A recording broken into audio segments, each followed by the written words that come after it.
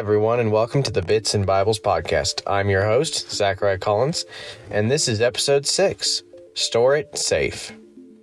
Today's podcast, we're going to be talking about something very specific. We're going to be talking data storage. Now, just FYI, as with most of our podcasts, this is not going to be an exhaustive of all things data storage. Again, the goal here, just to give you kind of a high level, some good thoughts, some good best practices, just some things to get you going.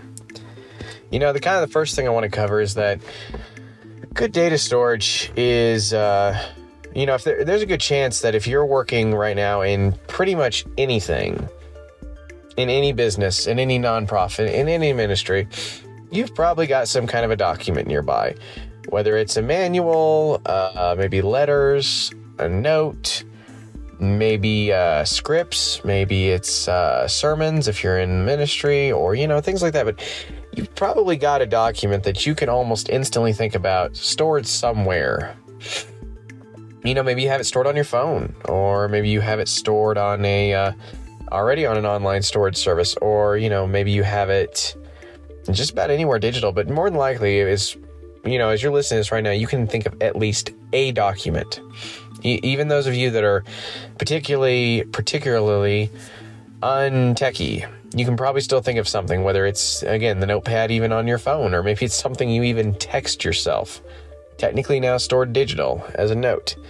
But somewhere you've got documentation. Now here's the thing.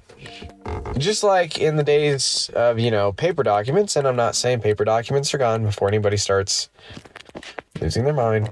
But, back in the day when paper documents were the thing, that was the thing out there.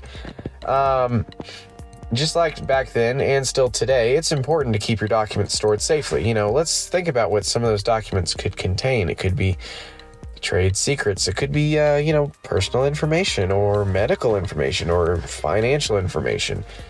It could be a lot of things. There's a lot of documentation out there that, frankly, you don't want somebody else holding.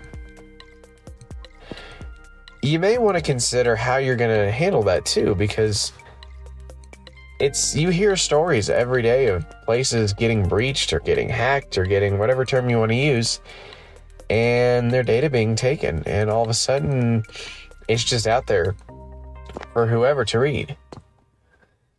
The thing is that you really want to take the time to really put some thought into that as you start working and designing this.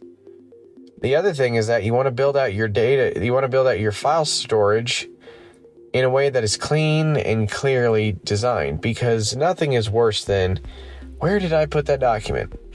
So, a little bit of, getting kind of real here for a second. I'm a piles person a lot of times. I work in piles, and it's not great, and I definitely could work on being a lot more organized. But, that's why I'm really thankful for a lot of these platforms having search features. So I'm still working on this one myself, but I'll tell you, as I've gotten more concise with my documentation and how I store it and where I store it, I'll tell you, it's a lifesaver. And I would strongly recommend it for anyone that's doing any amount of data storage. Take a minute, sit down, think about how you want to have it stored. It could be very simple. It could literally be like, let's say in ministry, you have one folder for sermons, and then all your sermons underneath that, one folder for taxes and all your tax information underneath that, one folder for prayer requests, and just add from there. But, however you want to do it. Or if you're a nonprofit, maybe you have one document that's information, and let's say like for letters, and one that's for promotionals, and one that's for, financial documentation, however you want to build it out. But start thinking of clear, concise ways to sort your documentation. Another thing is you really want to do your research. Like, you really want to take some time and research where you're going to store your data. And to go along with it, you not only want to research where to store your data, but how you store your data. You see, there's a lot of data services out there. For example, we talk about these two a lot on the show. Google Workspace and Office 365 both have ways to, store data in the cloud.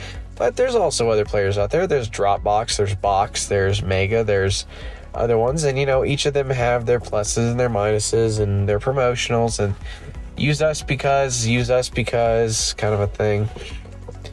But regardless, here's the thing, is that you want to make sure that your data is A, being handled by somebody who knows what they're doing. And B, you're compliant with whatever things you're involved with. You see, there's different kinds of, and we'll drill into this a little more here in a bit, but there's a lot of different kinds of different classifications for data. You might have PII, personally identifiable information, and I'm sure there's some people who want to, maybe have a slightly different definition for that, but that's the one I've found, and that's always the definition I've used. And then, you have PHI, like, protected health information. And there's other classifications, and then not only are you having to look at that, you're needing to look at compliances. Do you have to meet any compliance recommendations?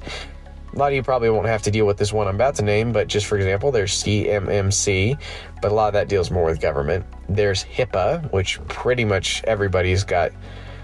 I can't say everybody. There's a lot of people that have to think about HIPAA. There's GD, I think I'm saying the acronym right, GDRP, for all of our friends in Europe.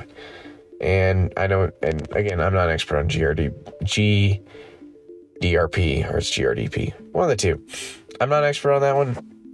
So I would definitely say if you are in anywhere that involves European countries, definitely do a little more Google research. I didn't have enough time and research to really give a good, a really good definition on that one. So I definitely recommend, if you have to deal with that, take some time though and look that up. You want to know that if you deal with anything involving our friends across the pond in Europe. But as you start, let's go back real quick to data storage. As you start looking at data storage providers, here's some things you want to look for when dealing with that, and what makes good, what you want to look for in a data storage provider. Good reputation and reviews. What do their current customers think? Are they frequently making innovations and updates and patching their software? You see, the thing is, you got to have a data storage provider that's keeping with the times, because there are bad guys out there that are constantly trying to get to your data, and they want to do everything within their power to get their hands on your data. And you need somebody on your side, aka the provider, doing everything on their power to keep them out of your data.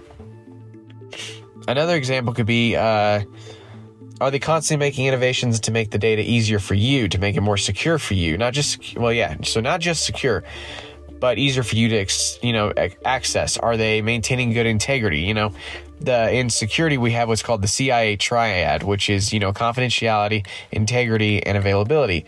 You want a data storage provider that does all three of those. Another thing you want is somebody who offers two-factor or multi-factor. I need to clarify that because I didn't really talk about the difference between the two in previous episodes. With two-factor, there is a difference between two-factor and multi-factor, and this is probably not actually the right episode to go into this in detail. Long story short, you want them to provide multi-factor authentication or two-factor authentication. Either way, you want either one. Multi-factor better than two-factor authentication, but either one good.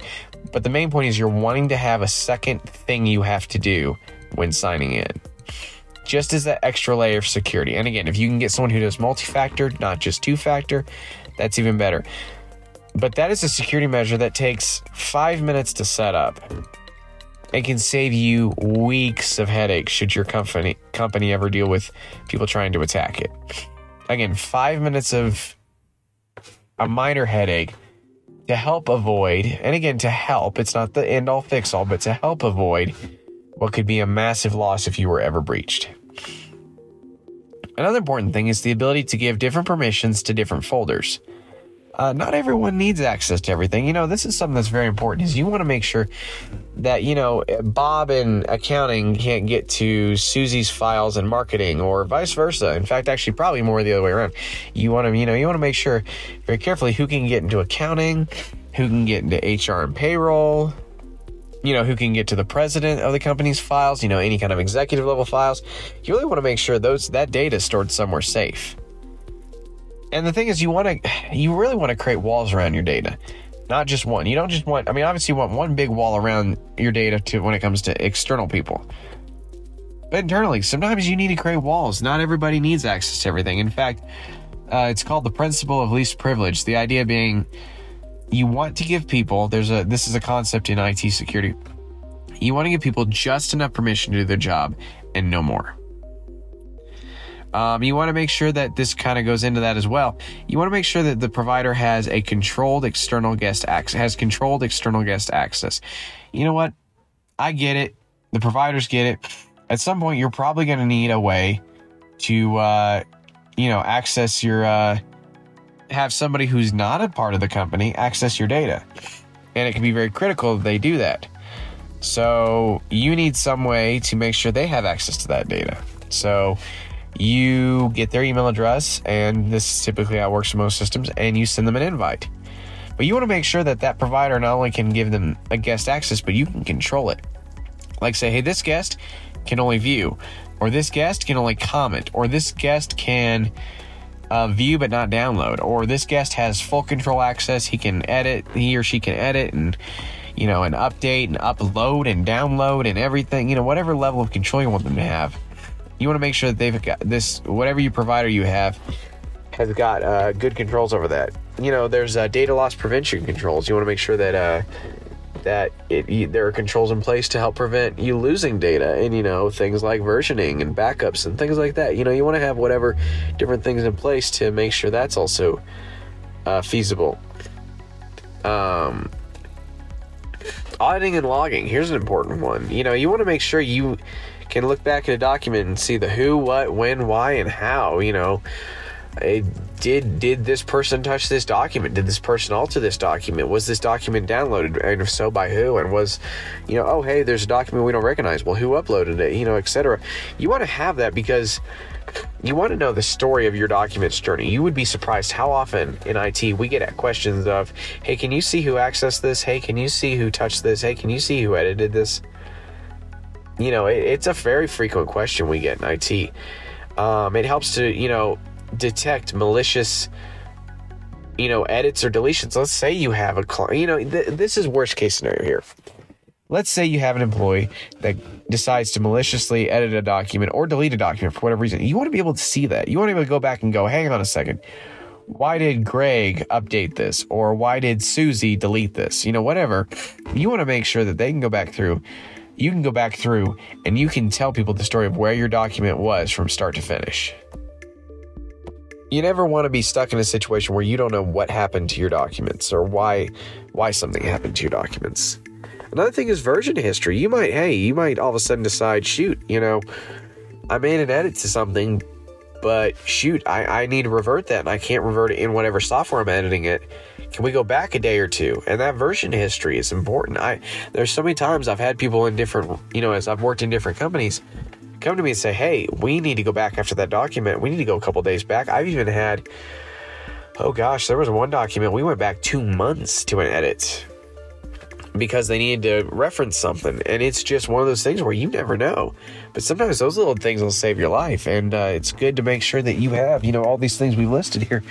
Make sure that whoever's providing your data, cloud data storage, actually, and I want to clarify this, this is all important, not just for cloud data storage, for on-prem. If you host a file server, a lot of this applies there too. In fact, pretty much all this applies. If you want to have good file storage on site, like on a server, you want to have this too. But especially if you're starting out, sometimes it's simpler to start out with a cloud provider and you're not paying, you're not having to buy all your own hardware. You're just paying them for access to their hardware to store it on. And, as you kind of look at it, I want to give you a couple of, so those are the things you want to look at as in for what to look for in a provider. Now, a lot of these may not affect you, but I want to at least briefly touch on them because they are important to know. Because you can have nonprofits and ministries that work in all kinds of fields. So, for example, I want to cover a couple of top regulatory compliance laws. And again, this is very basic, but I just want you to at least be aware of them. So, for example, there's HIPAA that everybody's heard about, which is healthcare. There's FERPA, FERPA, which is education. There's GLBA, which is private data. And there's PCI-DSS, which is credit cards. Now, here's something about PCI, and I want to just stop on this one for a second. And again, I am not the all-in-all authority on this, but just here's some information. PCI especially is important if you collect and manage credit card data on your own servers. Now, again, I won't say there aren't instances where you store them in a cloud place, but as far as I know, the main thing you have to think about with PCI, and again, I'm not the definitive answer on this, so do your own research a little bit on this. But to the extent of my understanding on this, with PCI, you're really mostly looking at data that you're storing, whether it's actually in the cloud, and this is something I need to clarify to you, whether it's in the cloud, on a physical on-prem server, on a computer, wherever you would store this credit card information, you have to be PCI compliant. And again, I would recommend you go and do some research. Now, if you use, for example, like maybe QuickBooks Online, to my understanding, to store credit card data for some reason, let's say one of those, or maybe like Square, if you're taking point of sale, things like that. To my understanding, you don't have to be, because that vendor is, and if you're storing the data on their systems, on their servers, using their cloud provider offering, then you're fine. But if not, then you have to pay attention to that. And, it's important to just make sure you make that distinction. Now, I know I brought up a couple of terms just a minute ago that I want to circle back around to, which is PII and PHI. Now, what is PII? It is personally identifiable information. It's any representation of information that permits the identity of an individual to whom the information applies to be reasonably inferred by either direct or indirect means. Main thing is that it's just stuff we can identify you by. And I got this from an article on NIST.gov. Here's the short version. PII, some of the things PII can be, according to an article I'd gotten from PIWIK.pro, is full name, home address, email address, social security number, passport number, driver's license number, credit card number, birthday, date of birth, telephone number, owned properties, for example, your VIN number, login details, processor or device serial number, media access control number, IP addresses, device IDs, and cookies. Now, here's the thing. Again, I'm not the best security expert out there, but one thing I know about some of these is I believe some of these start becoming PI when they can become linked to you. Like, you can look up a VIN online and learn about the car, but it won't tell you anything about the owner. The minute you do that, I believe, is when it starts becoming more PII, is when you can link it to an owner. So like maybe your car dealership, for example, would have to store this data with some level because they probably have that VIN number tied to you somewhere in their system saying, oh, this VIN number was bought by this guy, etc. And again, do a little bit of your own research. Again, I am not by any means anywhere close to a definitive spring of wisdom on a lot of the security stuff, but I want to at least put this information in front of you so that way you can start doing some of the research yourself. Another one is PHI. PHI is protected health information. Is information, according to, this is from berkeley.edu, is any information in the medical record or designated record set that can be used to identify an individual and that was created, used, disclosed in the course of providing healthcare services such as diagnosis or treatment. And there's more to this, but that at least gives the short version. It can be names, street addresses, phone numbers, fax numbers, email addresses, social security numbers, medical record numbers, health plan beneficiary numbers, account numbers, certificate and license numbers, VIN numbers, serial numbers, including license plates, driver's identification and serial numbers, web URLs, IP addresses, biometric identifiers such as voice, print, and finger, full face photographic images, any other kind of identifying number, characteristic, or code. The main thing is, again, thinking about it links back to you. For example, not every URL will suddenly link back to you, but if a URL can become linked back to you, then it may fall under PHI. You see, that's the thing, that's why I say this is not something you can explain in a 5-minute conversation. There's a lot of depth to this, but I want to give you guys, again, just to start thinking about the data you handle every day. The information you might collect on your supporters, on clients, on your employees, whatever it is, and start thinking about, hey, where am I storing this? Am I storing it even remotely securely? Do I need to have somebody else store it through like maybe an HR system or an accounting system or something else? Do I need to put that data in somewhere else safer? But the main thing is you want to just be thinking about the safety of your data as it's being stored. It's very important to think about that because you never know when your data storage become a compromise, and those compromises can cost you a lot. I've been through different situations at different companies involving data loss, and let me tell you, there's never such a thing when you have it on a company scale. Typically, I can't say never, very often it's a very expensive thing, and it will scale with the size of your company. The bigger your company is, the more you will feel it, because if it happens company wide, the bigger you are, the more things it affects. So I just want to put that out for you. Just some things to think about. This is a little bit of a shorter episode today, but again, I just wanted to give you some stuff to think about, that as you start storing your data, and as you start collecting data, and as you start making, new data and new documents, things like that, think about where they're being stored. Think about where you're, storing them. Think about what provider you're using. What are they offering? Are they being secure? Are you being secure with it? Do you have two-factor enabled? Things like that. Just really take some time to sit down, look over those things, and, just really assess it. Because again, I've been through more than one situation where there was data lost, and I'll tell you, it's something you don't want to have to go through. It's really not something you want to go through. So I hope this information helped you guys. If you want to, stay up to date, you can check us out online, bitsandbibles.com. You can find us on a good chunk of social medias, at the handle @bitsandbibles.com, at bitsandbibles. And then again, of course, bitsandbibles.com. Thanks guys for listening, and we'll see you next week.